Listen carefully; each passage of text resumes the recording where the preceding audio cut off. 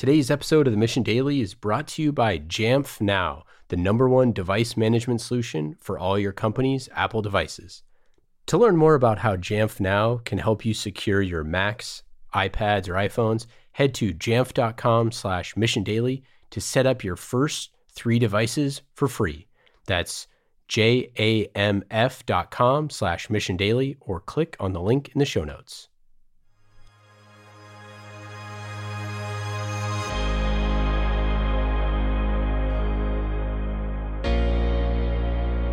On today's episode of the Mission Daily, we have our good friend Sean Shepard in studio. Sean is the founder of GrowthX and has founded multiple businesses, one that didn't work out so well. We talk about that, his many successes and failures as a sales leader, entrepreneur, venture capitalist, and we talk about how to get a job that doesn't exist. Stay tuned. Welcome to another episode of the Mission Daily. I'm Ian Faison, co-founder of The Mission, and I am joined by Sean Shepard, co-founder of GrowthX. What's up, man? How you doing, brother? So Sean and I have a long history together. Really, a shared experience with his father being in the military and me being in the military. So I feel like it spans before we were even born. But both of our dads were in the military, so you kind of have it that way. Yeah, there's a lot. Our paths have crossed in a lot of different ways. We have mutual, long-standing friends, right? We play golf together.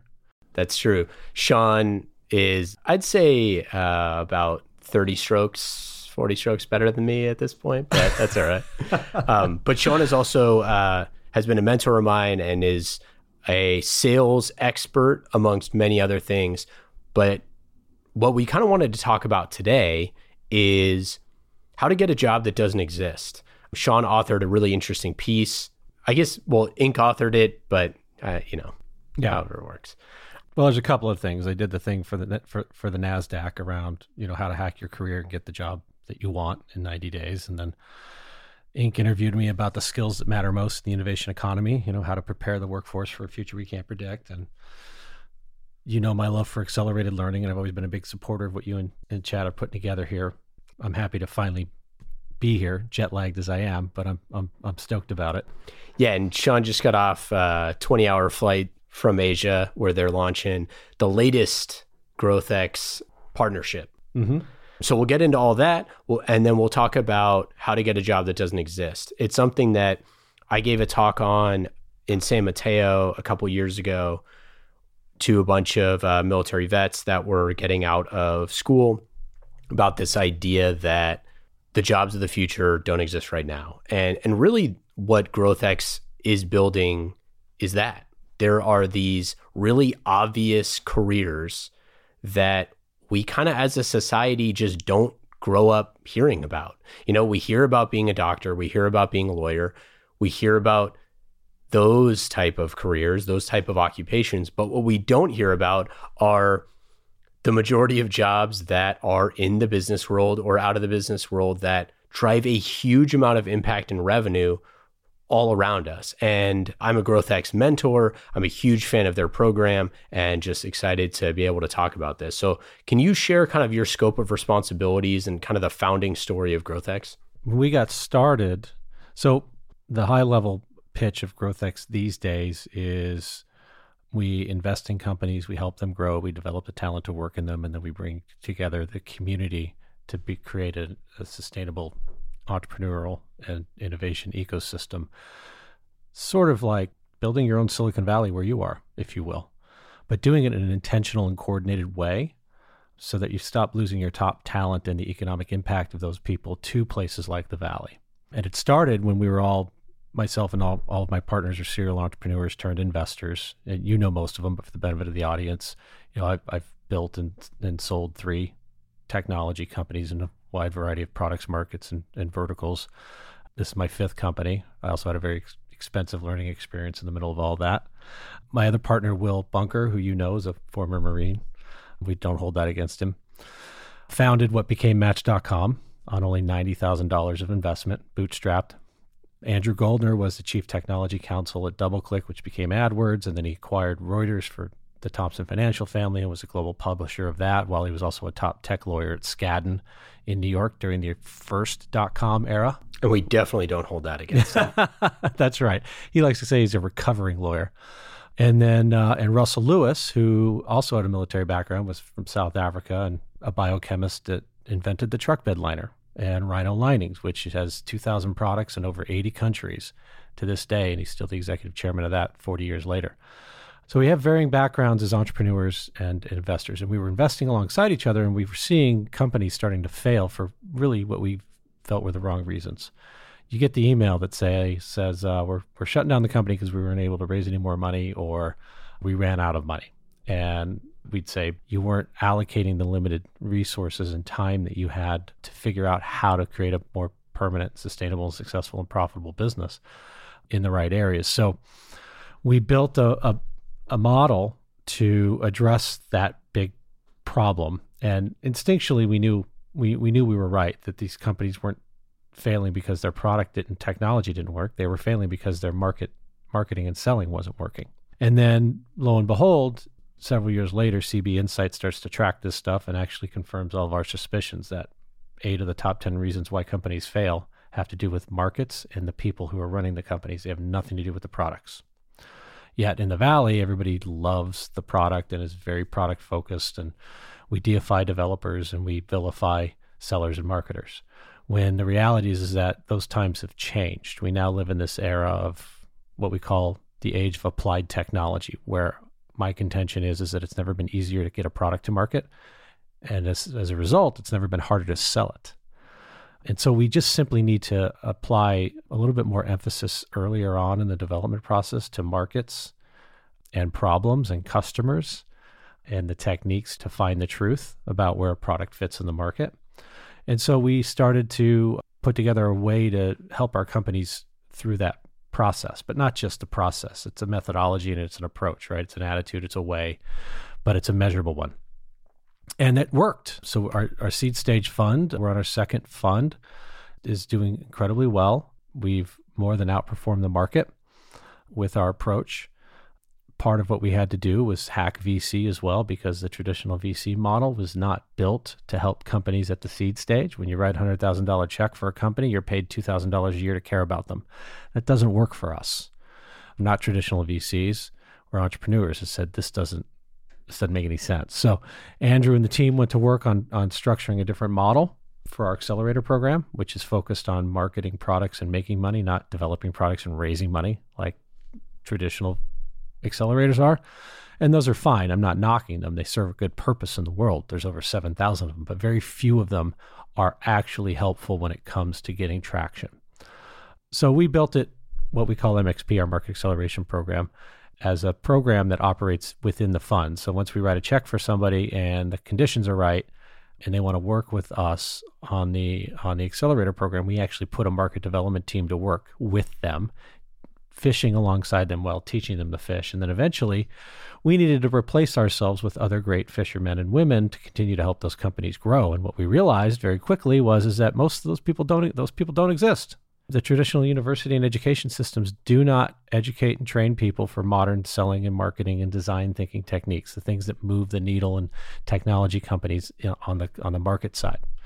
So we launched GrowthX Academy as a boot camp that was like a coding boot camp, but not for coding. It was for teaching marketing, teaching entrepreneurial selling, and teaching UX design within the context of technology companies, and more specifically, to start within the context of being the first seller, marketer, designer in a company, which Ian, is very different than being the 10th or the 50th or the 100th, because it's not just about what you know and what you need to be able to do. It's how you behave and how you manage yourself, and you manage the learning and you manage the process to find what ultimately was the goal for us, which is product market fit. So when a company finds product market fit, they can control their own destiny. They can go raise more money at a higher valuation, which is great, or they can start building a business that creates economic impact and jobs and value for themselves, their families, and their community. And then that turned into an opportunity for students that went through the program, which were adult learners, many coming out of the military wanting to transition into tech, most of them very educated. Many of them already had one or more degrees, but they never worked in tech. They came out of being a lawyer or a doctor, traditional roles, right? The things that society tells us that are honorable and the things that we should want to do, even though we're miserable doing them. And so they went to work on real projects with the startups in our portfolio and other startups in the community. So they got experience. The startups got free help and value add. And then potentially there was a match and a relationship for future employment and growth together. And then we build the community of mentors like yourself around that to support it, right? Where they can source that talent, they can refer talent in. One of the most common references is somebody calls an Ian and goes, "Hey, my son or daughter wants to work in tech. Can you help me get a job?" And then Ian goes, "Just send them to the academy and they'll take care of it," right? Yep.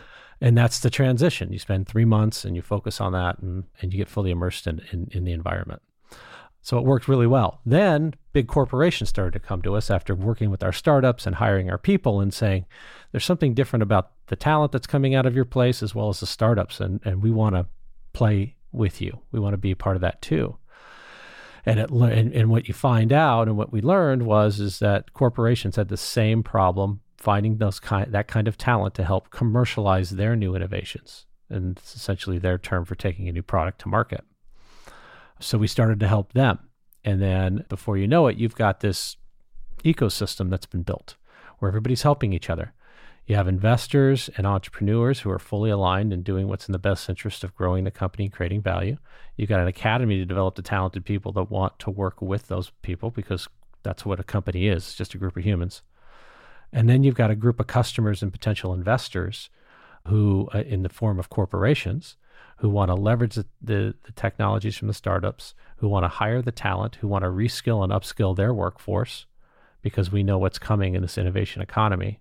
People need new skills if they want to maintain their value in the marketplace. And before you know it, you have this ecosystem that feeds on itself. And what we learned about it, which is most interesting, was this has been tried many times over in any community. How do we inject capital, talent, and know-how into an environment so that we can develop our economy, create jobs, diversify our economy away from maybe traditional natural resources based or legacy industrial economies? But they don't ever really work out very well. And the reason is they weren't coordinated. There was two major things missing from those ecosystems. Number one was the know-how. Like, what's the framework for helping invest in a company, helping it grow, developing the talent to work in it, and helping them get customers? Where's that framework? It didn't exist. We built it because we built it to solve our own problem, right? So now you've got that. Then the second thing that was missing is a business model. Everybody who tries to do this goes to the government for money, which is fine to a degree, but it's not sustainable. And it's typically very transactional, or it might be project-based. And so when the economy takes that, governments start to care about putting money into these things. But the moment things turn back around, they ignore it and they no longer fund them. So therefore, these things don't last very long. But with tuition from the academy and professional services or consulting fees from helping funded startups and corporations take advantage of this community and commercialize their innovations, you now have a sustainable business model for everyone.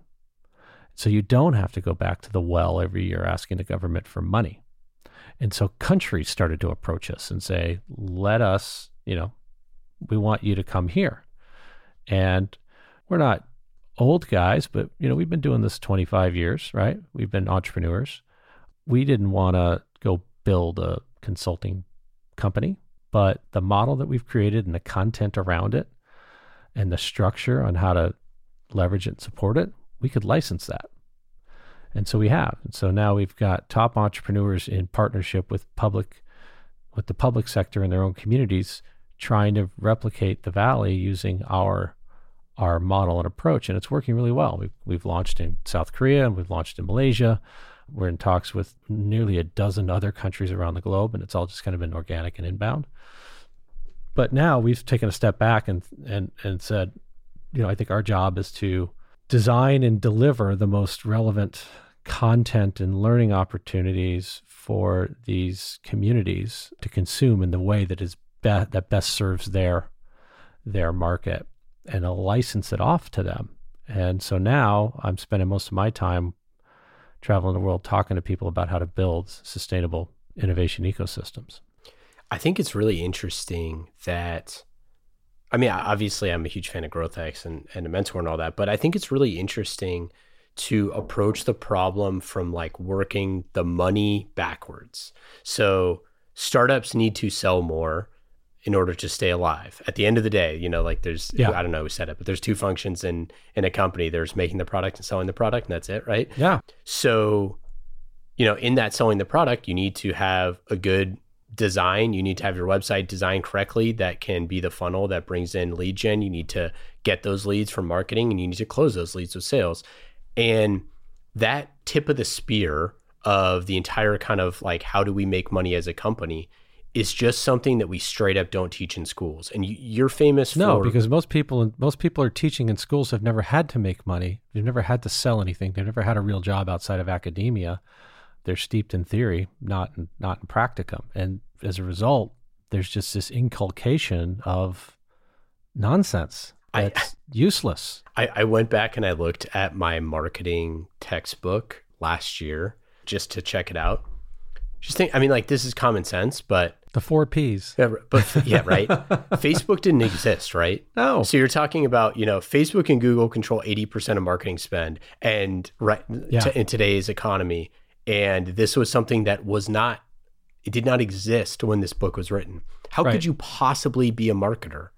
How could you possibly come out of school and be a marketer and go into a marketing job without that? And obviously, times change, but they don't change fast enough. And the thing, at least there's a degree for marketing. There's not even a degree for selling. Yeah, exactly. And you know that's my other old soapbox deal, is that 50% of college graduates end up in human-centered roles with no background, education, or experience in what the hell to do. And then we're shocked why it costs us so much to train these people, why turnover is so high, and we're largely ineffective in the first 5 years of our selling and marketing careers. And then you go get an MBA, and then you're like, you're just hitting the tear button on your career. Yeah.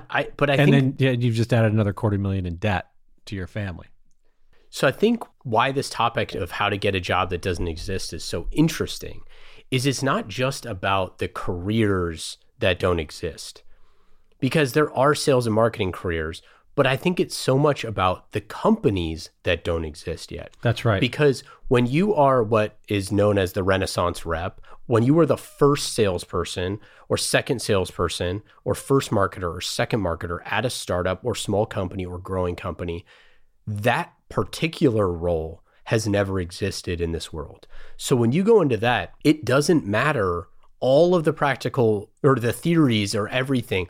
All you have is to say, I have to look at this brand new experience, this brand new thing that has never existed before, and make sense of it for your founding team or your leadership or whatever, and make sense of it to yourself. And we're seeing it in corporate now too, because what we call the Renaissance rep in the startup, we're calling the role of the commercialization lead or leader or commercialization officer in a corporation. So now we're starting to teach that world that, look, if you want to innovate effectively, it's not just about building products, it's about finding product market fit for those products, and you need somebody to drive that function. And that person is a commercialization leader. It's not just a seller, it's not just a marketer, it's not just a product person, it's not just a designer. It's somebody who can do a little bit of all 4 of those things while driving that process. And you have to do it. Like, that's the other thing that with GrowthX graduates that we've talked to, they actually do the stuff that we're talking about. They're building websites, they're measuring conversions, they're building funnels, they're talking to human beings about things that they can buy.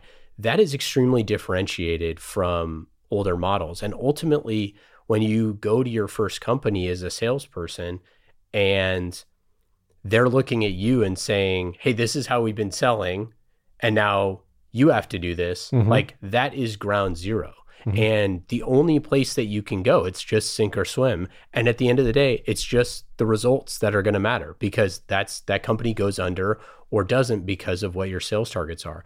That's the fundamental underlying premise behind all of this, is that you have limited time and money to learn. The average startup, if it's funded and funded well, has 12 to 18 months to learn. And if you don't either raise another round or get yourself to break even, you're screwed. In a big company, when they're trying to innovate and then things don't work out, you see the Homer Simpson Giphy of them slowly moving back into the bushes because they stopped managing the process and the innovation, started managing their career. And so when we talk about jobs that don't exist, Yeah. there's the difference between an open requisition that someone is trying to fill. I need a sales associate. I need a business development representative. I need a marketing associate. That's a job that exists. You are adding to the capacity that they already have that has a leader over it that probably knows what they're doing. We're talking about jobs that don't exist.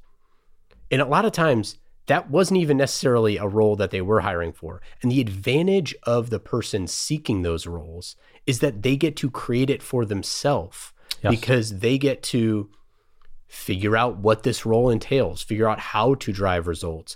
That's an empowering place to be as a 18, 19, 20, 25, 40-year-old, wherever you're at in your career, to be the person that gets to, make a difference for the future of the company. So what are those skills? What are the things that people out there that are listening that want to build that skill set, build that capacity? What can they do? Or leaders that are listening, what are those type of skill sets that you're looking to hire for? Yeah, there's really two sides to this, Ian. One is, what are the skills necessary in the innovation economy to identify and perform roles that don't exist yet? So that's one piece of it. The second is, how do you identify and create that job opportunity for yourself, right? Like, what does that process look like? And then certainly the third is if you are a manager or leader who's thinking about how to develop people for the roles of the future or reskill and upskill your workforce, you've got to take this within context. So let's start with the skills. So in this fourth industrial revolution, as it's been coined by the World Economic Forum, where 40% of the jobs that exist today will not exist, by whatever 2030 or 2050. I can't remember what the numbers are exactly, but you can look it up on the WF website. You can see it. How do we prepare our workforce so that we don't have 40% unemployment? And I'm not a fearmonger about any of this stuff. I'm quite optimistic. If you just look through each of the prior industrial revolutions, you'll see that every time technology takes away one set of jobs, it creates another set.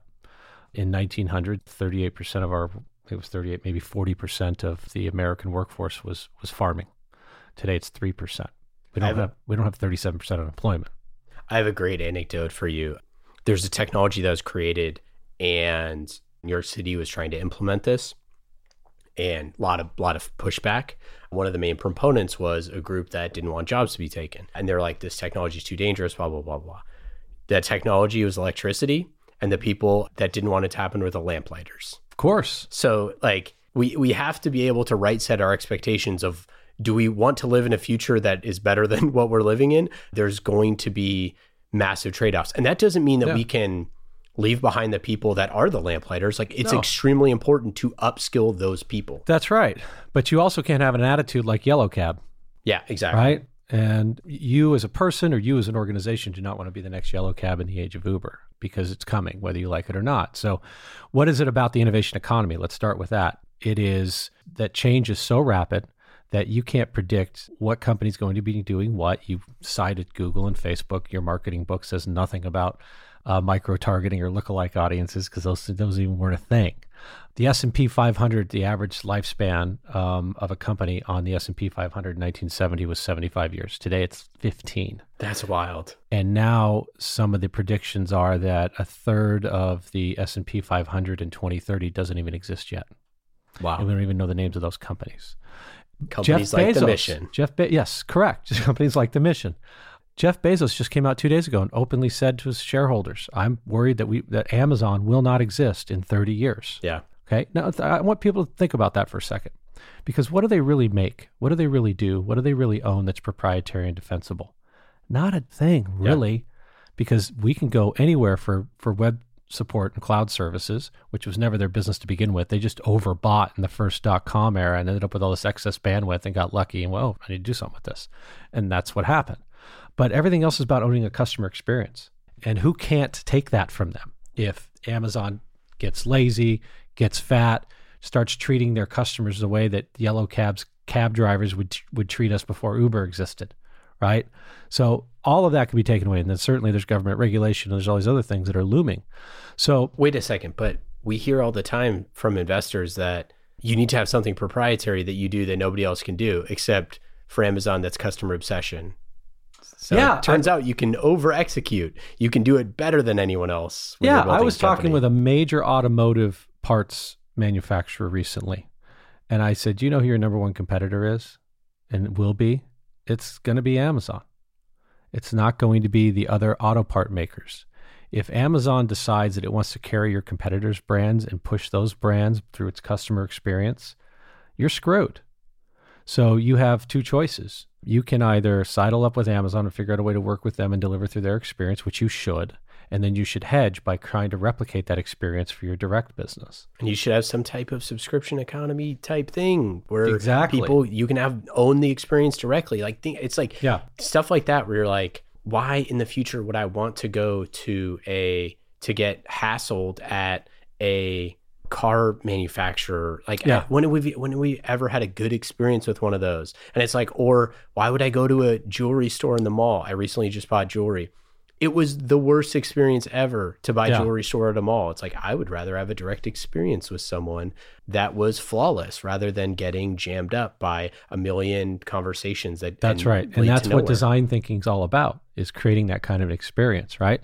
Effortless, pleasurable. What does my customer think, do, and feel at every step? And what can I do to maximize that opportunity to create this long-term relationship? Because that's what's going to ultimately be the thing that saves you. But those are created by people. And I think that's the misnomer that I think people don't realize. Those experiences are created by like GrowthX graduates, right? Yes. They're created by these market developers that are figuring out ways to eliminate barriers to buying, that are figuring out ways to obsess about the customer. Like all of those are people that learned all of those things by just getting customer feedback and applying the types of theories that you're teaching. Yeah. And that's and that's the essence of what the innovation economy is all about. In the age of applied technology, we can quickly build new tech and new experiences to serve any needs. And as a result of that always creates a whole new set of issues that need to be dealt with, opportunities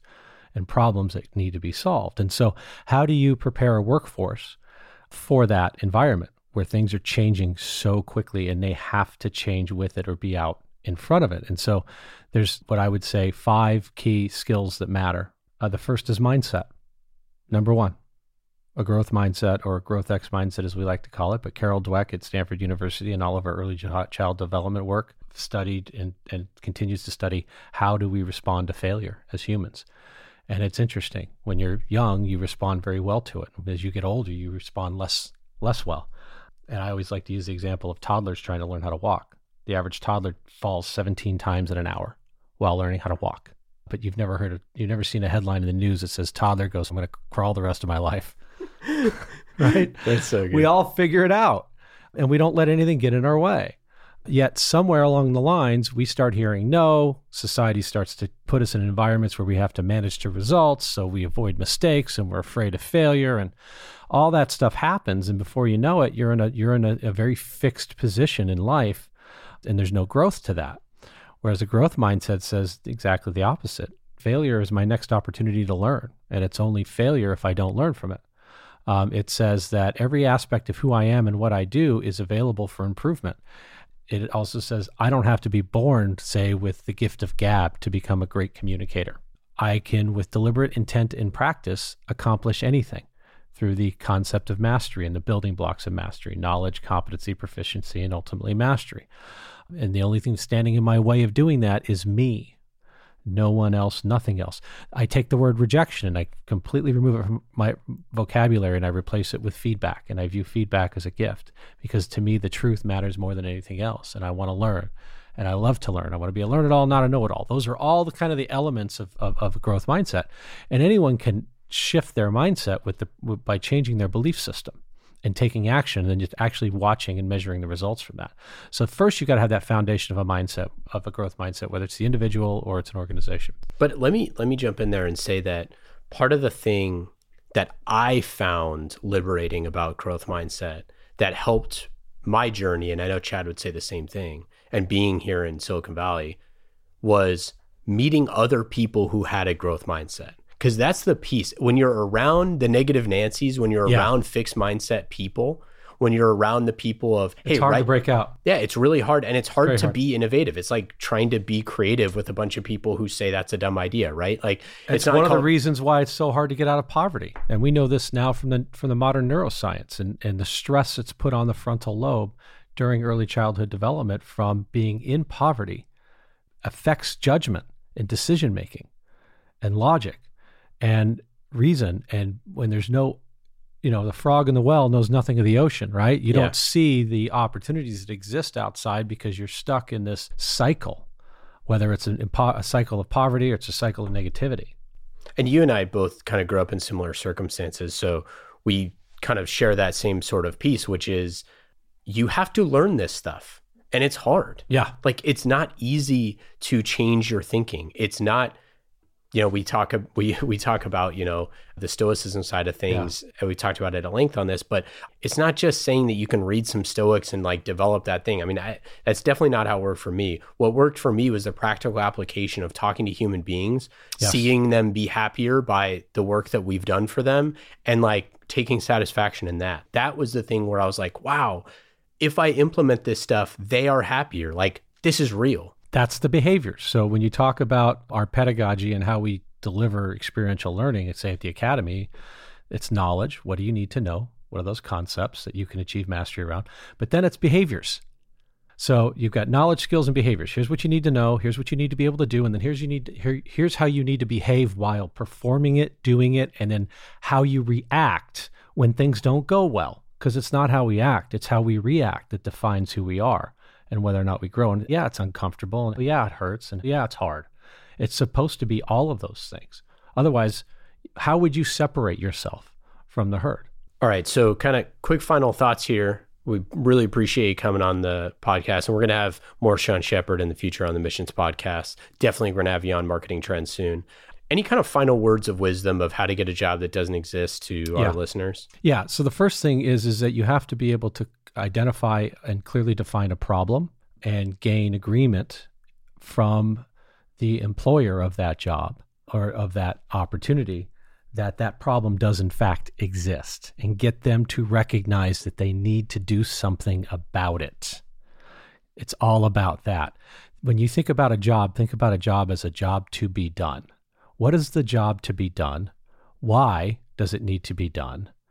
What would the benefits be of actual measurable and quantifiable benefits of that job being done? How would you go about doing that job? And what do we think that's worth? And so in order to do that, you need to have a couple of other things. Beyond mindset, you've got to have business acumen. So you need to know how business models run. You need to know how people make money and how you can contribute to that. The third is market acumen. Can you rapidly and accelerate your learning and expertise around a given subject matter?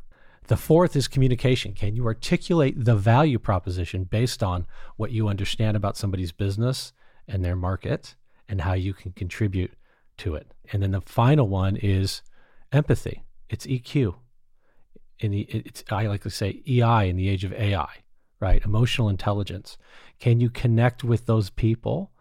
Can you develop your people skills? Because the soft skills in the innovation economy are going to be more important than the hard skills. And ironically, they call them soft skills when they're the hardest to master. I've never understood that. I'll give a quick example of this. Let's say you really want a job at a media company. You could posit a guess that one of the things that's super valuable to them is the number of subscribers. Mm-hmm. If you emailed me right now and said, Ian, I could get the mission 100 more people to subscribe to your podcast because I think they'd be really interested in the content. Give me a tracking link and I'll show you I can do it. And if you came back with 100 people, I'd be like, wow. Let's get 1,000. Let's get 100,000. It's like, hey, we'll bring you on as a contractor tomorrow, right? Yes. If you are let's say you want a job at maybe a slightly bigger company, and you go to someone who's a sales or marketing person, you say, hey, I really like your product. I think it's really interesting. I really want a job at your company. I'm going to go get you 10 leads. And if you go and bring that results, it matters. If you go to a company that's a startup that maybe doesn't have the best website, and you go, hey, I think that this page could be improved. If you go into Squarespace, build the page for free, and bring it to them and say, hey, I think this page would convert a little bit better than yours. We should A/B test them. Here you go. So both of those are prime examples, and this is what I would say about that. The first one assumes that you have that solid business acumen, because what did you do? You found out what metrics mattered to the mission. The metrics that matter to the mission are subscribers, right? So you went through the process of understanding who their customer is, what they do for them, and how they make money. By the way, we love all of measure you. That. Yes. Our community is the most important thing here at the mission. So community first, absolutely. So you've got to have that, right? You've got to have a growth mindset that says, I'm not afraid to fail if I reach out to Ian and get rejected, right? The second is I got to have a business acumen that helps me understand how the mission runs its business, makes money, and how they measure that, right? Yep. And then on the second example, I would say, to finish on the first one, from that you can show real value by saying, I can get you 100 new people. I know, and let's talk about what that's worth, right? We can convert 100 new subscribers. So that's a solid value proposition. That tells me what you will do for me. The second one was more about what you do. Oh, I think your website could be better, and here's how I would improve that. That's good too, but there's a better message behind that. What does it mean if you actually do improve that website for me? And you A/B test out that your site solution, copy, positioning, and every multivariate in that analysis is better than the current site. You still need to understand that, because if you can understand that and articulate that, you've just taken a selling prop and turned it into a value prop. And it's a big difference, because a selling prop tells me what you do. A value prop tells me what you do for me.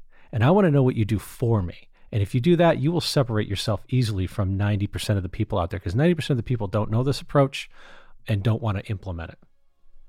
I love it. Sean, thanks so much for hanging out. We encourage everyone to have a GrowthX mindset, right? And and also check out GrowthX if you're interested. gxacademy.com? GrowthX.com and gxacademy.com are both up. Yeah. Awesome. Thanks, Sean. Thanks, Ian.